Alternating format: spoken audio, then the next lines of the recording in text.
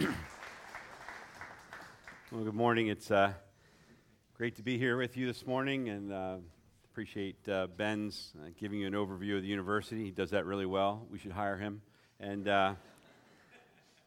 really great to have you here at Cairn University. We love this church, and we're really glad to be able to serve you these past months. And it's always great to look out and see so many familiar faces here, friends and old and new, and so many of our faculty and staff who are part of your body, and students. You get a good number of students on a regular basis. I think being here these last several months, you've gotten your regular students, and then you've gotten the group that I call the roar crowd. That's the roll out and run crowd, to run to church on Sunday morning, and hopefully some of those will stay with you. But we really appreciate you being here. We've been blessed to have you here. I was thinking in the first service when we were singing a little bit together, this really fitting for you as Riverstone Church to be at Cairn University, because that's what Joshua did. He took those 12 stones from the riverbed and built a cairn at Gilgal. So how fitting that you're here. And maybe this is the start of something else. I had another pastor ask me if we would do the same thing for their church. They thought it was working out well, and would you consider doing that for us? I said, yeah. He said, is it a good arrangement? I said, it's a really good arrangement for churches that have stone in the name.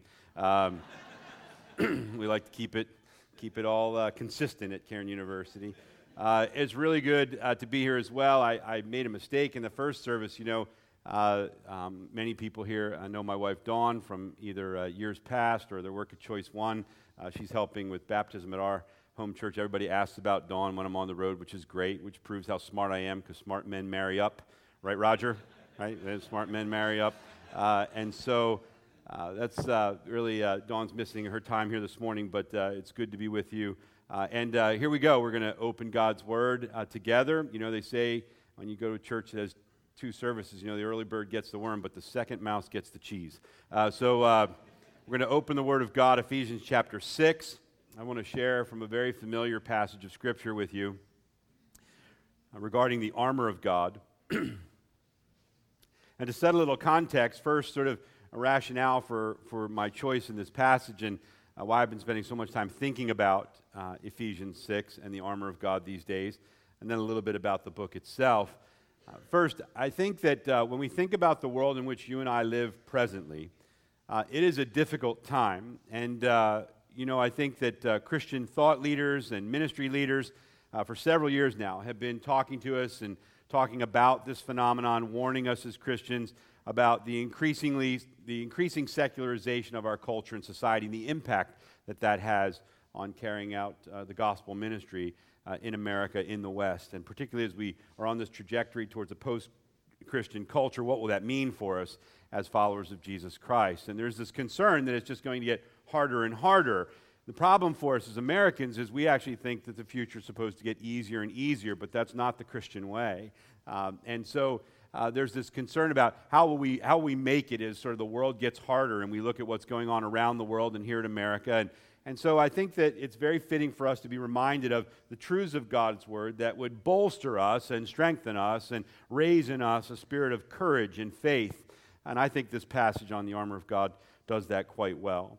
You know, we are sort of facing difficult times. Over the last several years, I've been asked by several people, well, what will happen if the government takes away our tax-exempt status and people no longer get a tax credit for their gifts to Christian ministries? And I said, it will test the mettle of the church. Will you give, though it doesn't benefit you financially? If we don't, shame on us, right? What will happen if they make it difficult for us to uphold our biblical convictions and to do the things that we believe are right? We'll do them, though we'll do the right thing no matter what, and we'll hold our ground. Well, it'll get hard for us. They'll come after us. Yes, that's what Jesus promises. What will happen if they make the preaching of the gospel illegal? We will do it anyway if they throw us in prison or worse. This is what we do as Christians. We go forward. We preach the gospel. We make disciples, no matter what our context. And it's so easy for us in our current day to say, wow, it's just getting so much harder. We've probably passed the high water mark with the political and cultural and social influence of the evangelical community. And while we're enjoying somewhat of a reprieve right now,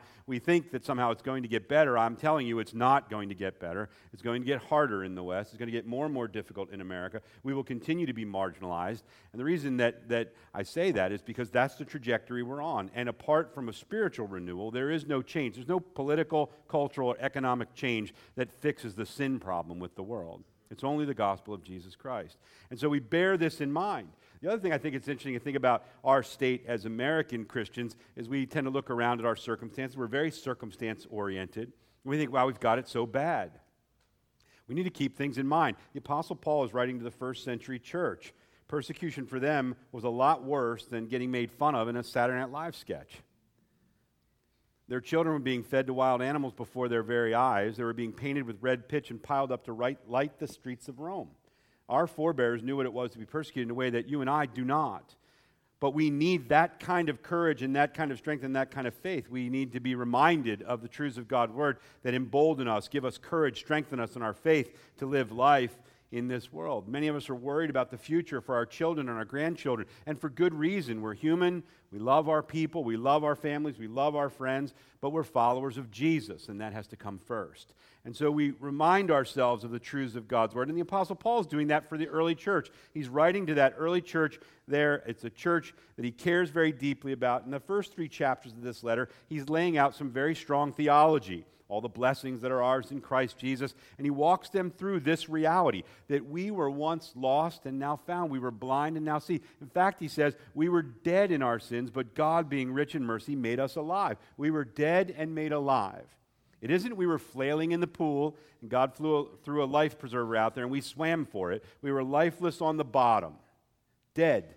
God took us from the bottom of the pool and breathed new life into us and made us alive. This is the group that Paul is writing to. We know we were dead in our sins, been made alive in Jesus Christ, we've been singing this morning. And so he walks them through this theology and then talks to them about how they're to live their lives. And he goes through specific things about how we're supposed to walk in light of the gospel, wisely, in love, as imitators of Christ. But then he also talks about relationships, husbands to wives, parents and children, slaves and masters. And then at the end of the letter, in chapter 6, beginning at verse 10, he lays out this idea about putting on the armor of God. And so I'd like to read a few verses and then make some additional comments. Chapter 6, Paul's letter to the Christians at Ephesus, beginning at verse 10.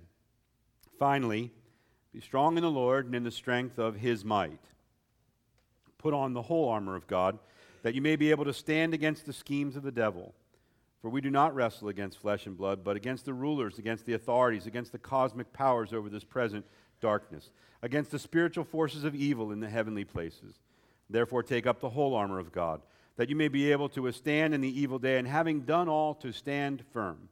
Stand therefore, having fastened on the belt of truth, and having put on the breastplate of righteousness, and as shoes for your feet, having put on the readiness given by the gospel of peace.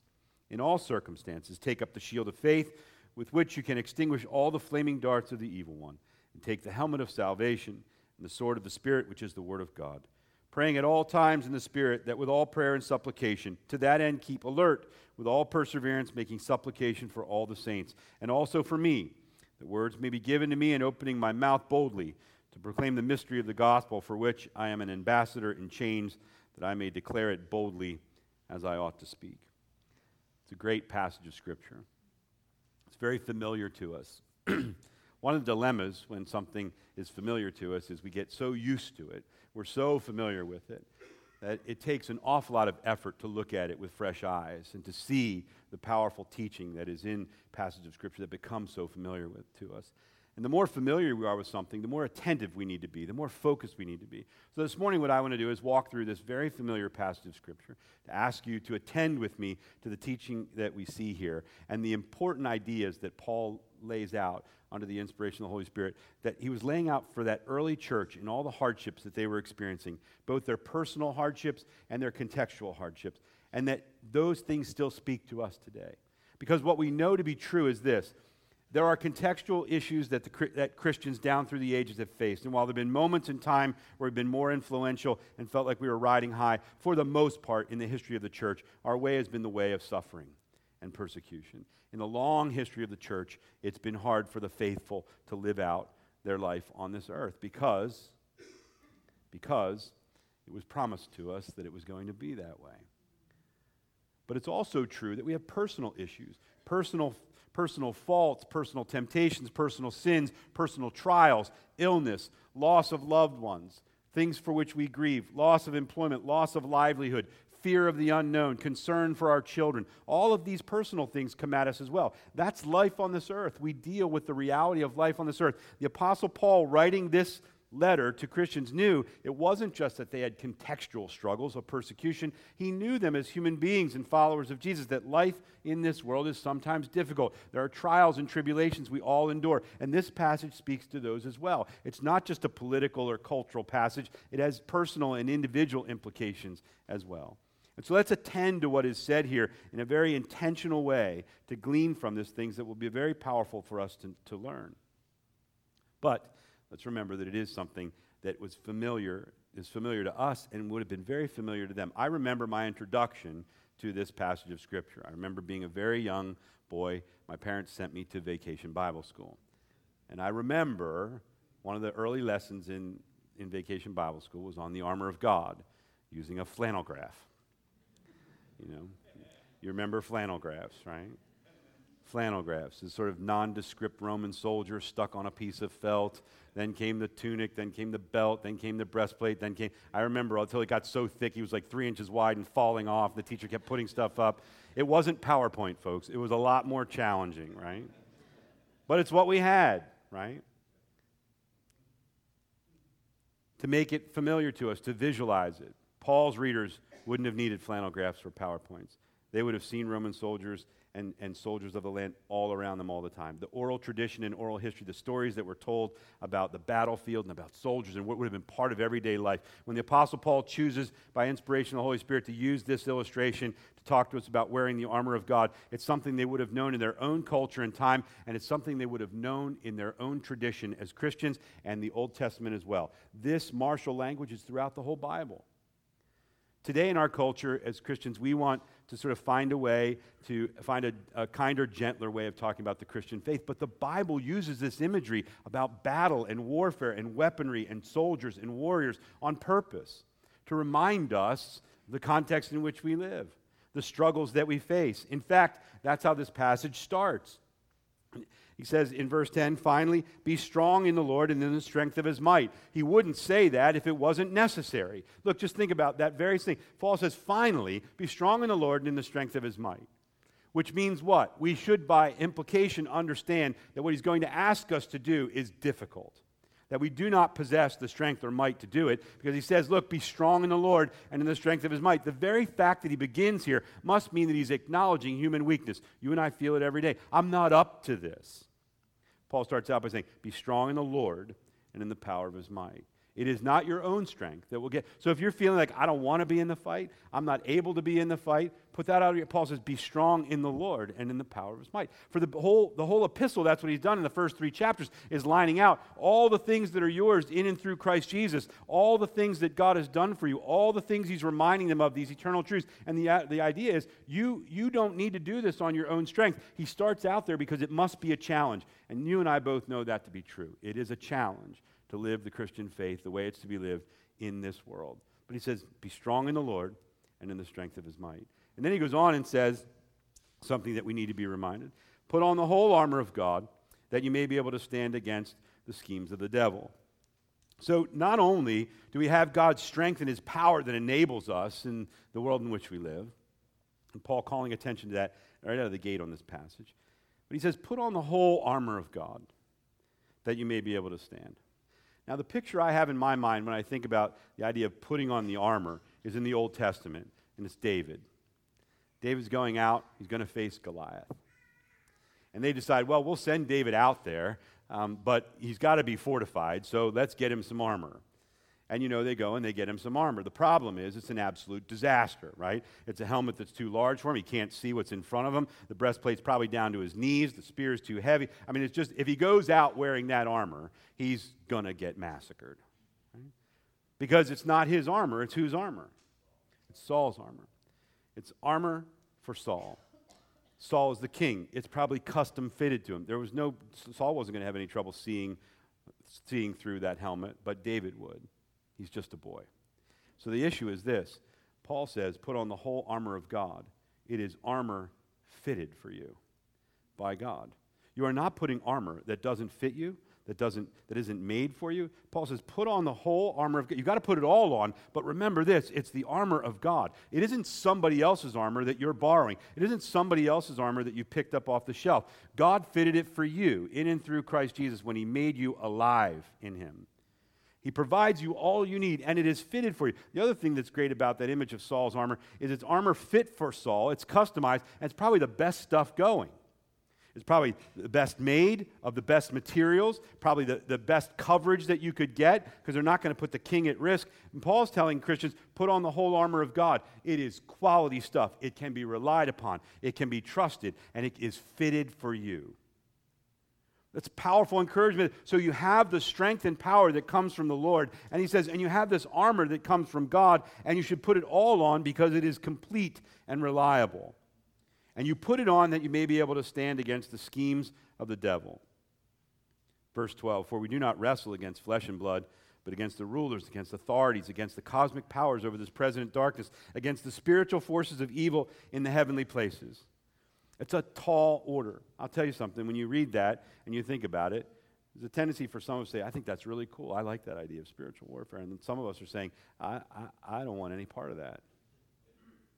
I don't want to be in that fight. That's scary and a little crazy. It's otherworldly. And one of the things I think that we struggle with as Christians, to be perfectly honest, is we don't feel like we're in that kind of fight. And some of us don't want to be in that kind of fight. But here's the reality. We are. Not wanting to be and not feeling like you are doesn't make it not so. This is the truth of the Bible. God's word tells us things that are just so. They are not so because we believe them to be so. They are just so. And Paul, under the inspiration of the Holy Spirit, says, you're in a battle, folks. You're in a fight, and it's a spiritual warfare. Not against flesh and blood, but against principalities and powers and rulers of darkness. It's a spiritual warfare. You can not want it to be that way. You can feel like you're not in it, but it doesn't make it less so. It's the same thing we face. I use this example here with the students all the time. It's like gravity. Gravity isn't true because we believe it to be true. It's not like you get the option of being a gravity believer or a gravity non-believer. If that were the case, we'd spot you like, be easy, right? You know, people with their feet on the ground, believers. People floating in midair, non-believers, right? It'd be real easy. Gravity isn't dependent upon your adherence to it or your acceptance of it. It's just true. And it's the same thing here. It's a spiritual warfare. And if you don't feel like you're in the fight, maybe you're AWOL. Maybe you're in avoidance. And if you're terrified, maybe you're running in the wrong direction. The truth is, right, if we don't feel like we're in the fight or we don't want to be in that fight, neither of those is an option for us as Christians. We are in it. It's spiritual warfare. The Bible says this to us to remind us that we wrestle not against flesh and blood. And so that is a great reminder. Since we don't wrestle against flesh and blood, we need the power of God and the strength of God and the armor of God. We can't win this because we can't see it. Thank God we can't see it. Remember in the Old Testament, the prophet had to pray that the eyes of his servant would be open so that he could see into the spirit realm. And he was what? Terrified. Terrified. The spiritual warfare is real, right? We wrestle not against flesh and blood. It's a real fight. And though we can't see it and we may not feel like we're in it and we may not want to be in it, it doesn't make it not so. And then Paul says here, after reminding us of this fight, we do not wrestle against flesh and blood, but against the rulers, against the authorities, against the cosmic powers over this present darkness, against the spiritual forces of evil in the heavenly places. The other thing I think that's important to remember about this is we are in a fight. We don't get a choice. We are in a fight. It's a spiritual warfare. But here's the thing we need to remember as Christians. You know, there's a reason that the martial language works for the Christian. We like that stuff, right? Soldiers, warriors, all of this. The problem is we're human beings. We often get misguided about what we're fighting for and who we're fighting against. And the issue about this passage that stands out to me, and this is the problem for us as Christians, we want to think socially and culturally and politically. We want to think that, yeah, we're in a fight, we're in a battle, we're in warfare right now, but we tend to think then that the enemy, the people that we're fighting against, are the people that disagree with us or do not believe, who are opposed to us. Let me tell you something. The people that disagree with us, the people who don't believe this truth, the people who are working against us, they are not the ones against whom we fight. They are the ones for whom we fight. They are the captives of the evil one. They are spiritually blinded. They are lost. They are not the enemy. They are the prisoners of the enemy. And the gospel liberates prisoners.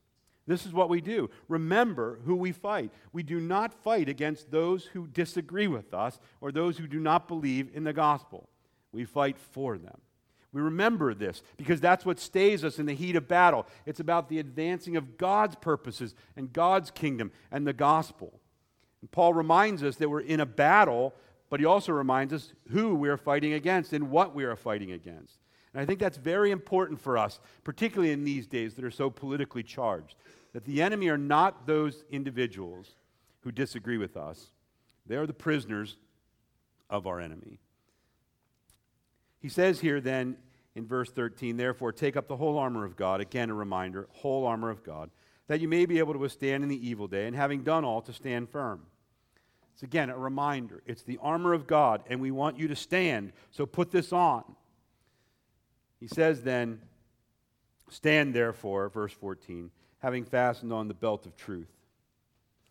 So here it is, the first piece. Everybody in that day, in Paul's day, would have known what that meant, right? There's a large and loose tunic that's fitted to a soldier. It's his outer garment. It flows and flops around. It's not form-fitted, and he has to buckle a belt around his waist to pull it all in. If you put on your armor without that belt, one, you have nothing to hold accoutrements. Two, everything is loose underneath, bunched up. You bend over. It's not a good scene. You want to have the belt of truth. And Paul says, fasten around you the belt of truth. It's the image of Job, right? When God tells him, gird up yourself like a man. Basically what God is saying to you, buckle up. Buckle up your belt. I'm going to teach you something. It's the same imagery here. It's to be fortified and ready in battle. We need to have everything pulled in tight. What do we put on? The belt of truth. This is what we know. John 14:6. What? Jesus himself testified, I am the way, what? The truth and the life.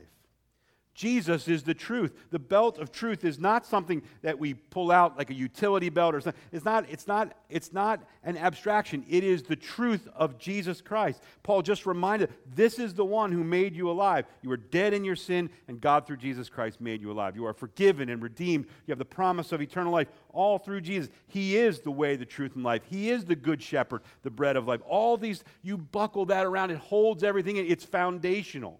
Apart from that, you will succumb to temptation and assault and attack. Remember, you belong to Jesus. You fasten around you the thing closest to your body, the belt of truth. It holds everything together. It's at your center of gravity. It's integral. And it is the belt of truth. Jesus is the truth. And so this idea is that we need this just to function and wear everything else. So he says, stand, having fastened on the belt of truth, and having put on the breastplate of righteousness. Breastplate of righteousness, as Benjamin said, we were singing, we have the righteousness of Jesus Christ. The breastplate of righteousness is worn. Breastplate, soldier would have put it on after he's fastened up and everything's pulled together and the belt is on. You put on the breastplate. Covers the vital organs. It's absolutely essential because in ancient warfare, you know this, you would see arrows flying from a distance, there'd be javelins and spears launched, but then when push comes to shove, these armies wade into one another. And so you have to be covered. You want your vitals covered to protect you from the glance of a sword or a stab or something like that. The breastplate goes on front. It protects the vital organs. Absolutely essential. Without it, you're extremely vulnerable. Paul, using this very widely understood imagery, put on the breastplate of righteousness. And for us, what that means, we put on this breastplate of righteousness, the righteousness that comes from God in and through Jesus Christ. That means that it's fitted for you, that it's reliable, that it will protect you. It can be trusted. This is what we know. Nothing can separate us from God at this point. We are His. We are preserved. We are protected. The breastplate of righteousness means that, but there's something interesting about a breastplate. It only protects you when you are facing the fight. When you turn to run, you are exposed. The breastplate of righteousness is given us that we would face the fight. These are great images that we have even in our current culture. We talk about first responders, these men and women who run toward the danger, right? They run toward the fire. They run towards the gunfire. They run toward the danger, not away from it. Jesus has given us this breastplate of righteousness, and Paul says to Christians, put it on, wear it with confidence, but understand it's meant to be facing forward. It does not serve you in retreat. So when the fiery trials come, when the difficulties come, when the temptations come, when the ridicule comes, when the persecution comes, you do not turn and run. You stay forward. Why? Because that's when you're the most protected. You stay in the fight is the message here. And so what ends up happening is you put on the breastplate of righteousness. You can wear it with confidence and knowing that you're going to face forward, because if you turn your back on the fight, you're exposed. Paul says, put on the breastplate of righteousness. And as shoes for your feet, having put on the readiness given by the gospel of peace. It's a great image. These shoes would have been heavy, not the sandals that you see in the movies, cheap movies. Like they're heavy, heavy. Armies had to walk long distances up and down and over rocky and rough terrain. These shoes were meant to protect the army's feet. An army is only good as its feet. That's what the generals say, right? Protect their feet. Good shoes that can be relied upon to take you over the difficult terrain that you have to cover. But there's something else about the shoes of these soldiers in that day. They were studded, not just for traction to climb and to march, but because they would stand shoulder to shoulder, shield to shield, and lean into the assaulting army to hold them at bay and step forward together to push back. They needed the studs. Look, we have the same imagery for us today. It's not battlefield imagery, but it's athletic imagery. You don't steal third in a pair of flip-flops. What do athletes do? Cleats laced tightly that fit you well, right? That are ready to go. It is the shoes of readiness of the gospel of peace. We are ready for this fight.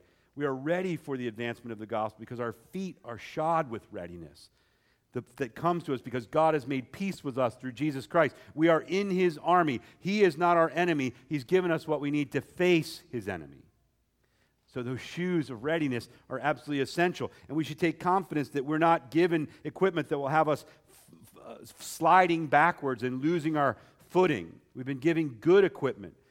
We put on those shoes for our feet, the readiness given by the gospel of peace. Verse 16 then, in all circumstances, take up the shield of faith with which you can extinguish all the flaming darts of the evil one.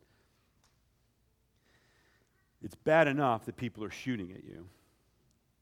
Bad enough people are shooting pointed things at you that can do you harm. But then they light them on fire. It is said throughout all of ancient warfare and even warfare in more modern times that flaming arrows call fear in your enemies from the heels. In other words, under the flaming arrow assault, people aren't just worried about getting hurt. They become terrified by the image of being hit with a flaming arrow. The flaming arrows are not just meant to do harm, they're meant to scare you into running away. And so what ends up happening is these fiery darts of the evil one are not just to take you out, but to cause you to want to turn and run and look for safer shelter. What has God given us? The shield of faith. What shield of faith? The shield of faith that is able to extinguish the flaming darts of the evil one. Which flaming darts? Some of the flaming darts? All of the flaming darts. The shield of faith is sufficient. These shields in olden times would have been huge. They're not little round, not Captain America, throw it and it comes back to you kind of thing. Huge wooden barn doors covered with hide that would have absorbed the arrows and extinguished the flames. And they wouldn't just use it as individuals. They would stand shoulder to shoulder and shield to shield and move as one using the shield. This is the importance of the body. Here we are. We've all been given the shield of faith. Hold it with confidence. It can extinguish all the flames of the evil one, all the fiery darts.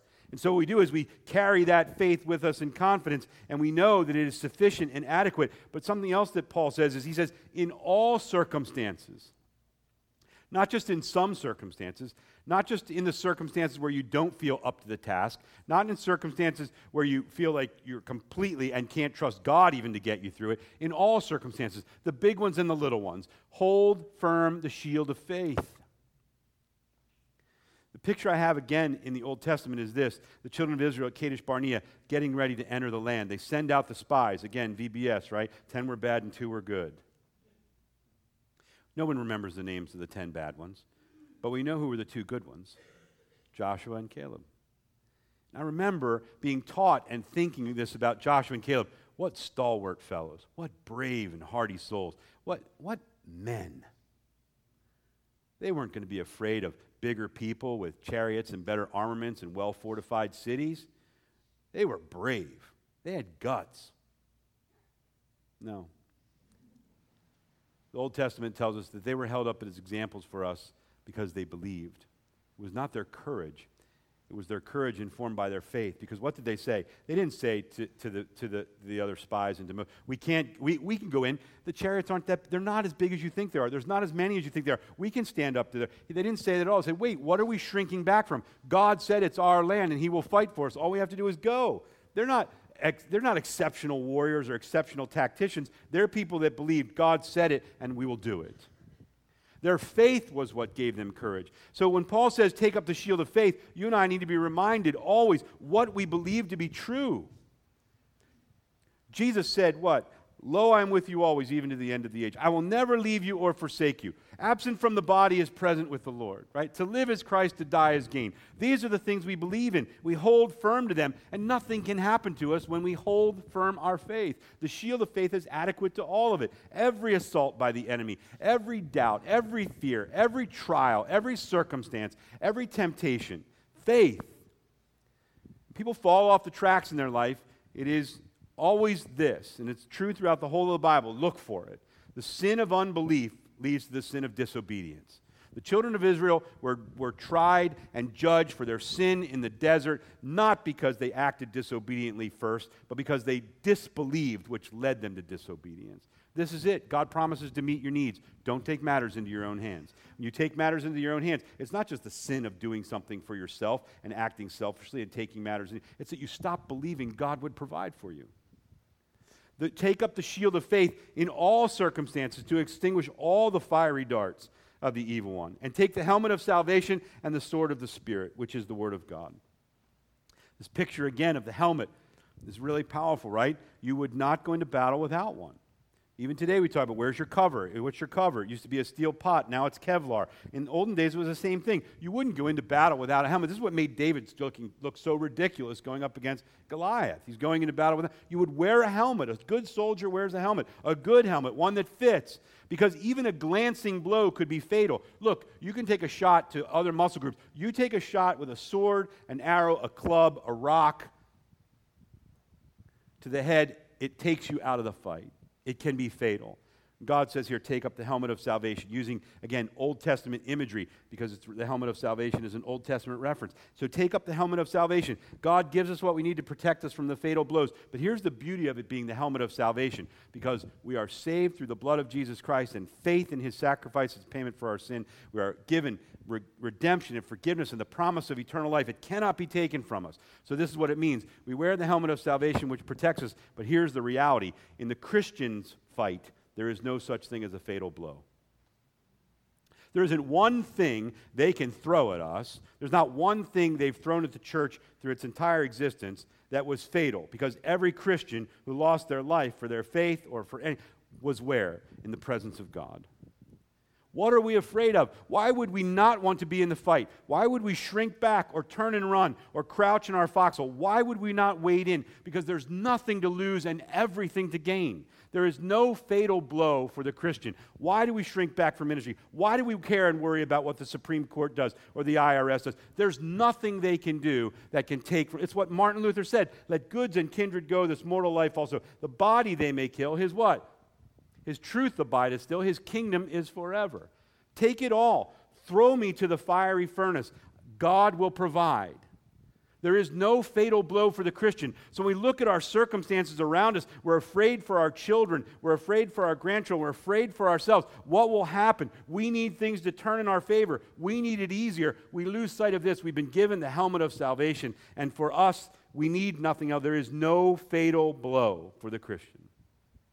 And then he's given us the sword of the Spirit, which is the Word of God, the only offensive weapon we need, which is able to divide between soul and spirit, bone and marrow. It is living and active. It does not return void. All the passages of Scripture that teach us about the Word of God, it is the offensive weapon. It is what we take with us confidently as we wade into battle. There is no Christian ministry apart from the teaching of God's Word. You may call it ministry, but it is not Christian. Christians wield the sword of the Lord, which is the Word of God. This is what we do. and we need to get good at it, and we need to be continue in it. We need to have confidence in it. God has given it to us for our protection and for the advancement of his kingdom, for the advancement of the gospel. So we take it up with confidence because God's given it to us for his service. Then he says this, pray, verse 18, at all times in the Spirit with all prayer and supplication. To that end, keep alert with all perseverance, making supplication for the saints, for all the saints. Two things that stand out to me in the armor of God that I really didn't see years ago when I was thinking about this. This relates to the soldier's posture. We face forward, and we're constantly in a posture of prayer, on our knees. It's what we do. It's the only way to victory. We pray. And what do we pray for? Not ourselves. Lord, keep me safe. Lord, help me get through the drive-through line without a hassle today. Lord, I hope the bank is open. Lord, I hope my picnic doesn't get rained. No. Pray for the saints. Brothers and sisters, we have brothers and sisters in the Lord who are their very lives are being threatened every day for their faith. We need to be praying for our brothers and sisters around the world, for one another in this congregation, for the church at large. We need to pray for one another, as Paul says, persistently, persevere, be alert and vigilant, care about it and pray about it, not to protect us and make our lives easier, but to fortify God's people that they carry out his work for the advancement of the gospel. That's what we need to be doing. We have a friend who shared in this chapel a story with the students. He was at a pastor's conference. He was talking to a pastor's wife from Syria, and he was asking her about what was going on over there. And she said, every night when I put the kids to bed, I tell them this, we're going to sleep now. If bad men come into the house, just close your eyes and we'll all wake up with Jesus.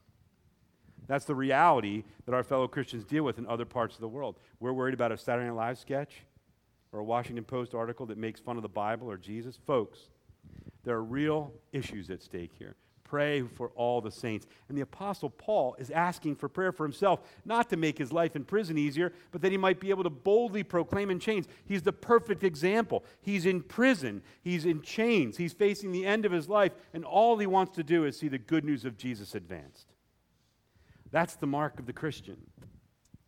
Always moving forward, always facing forward, always doing it prayerfully with our eyes on that, the advancement of the gospel. You're about to go home to your facility. New place, new digs, new opportunities. Weary, yes. Transition, difficult. Life circumstances, personal, cultural circumstances, real.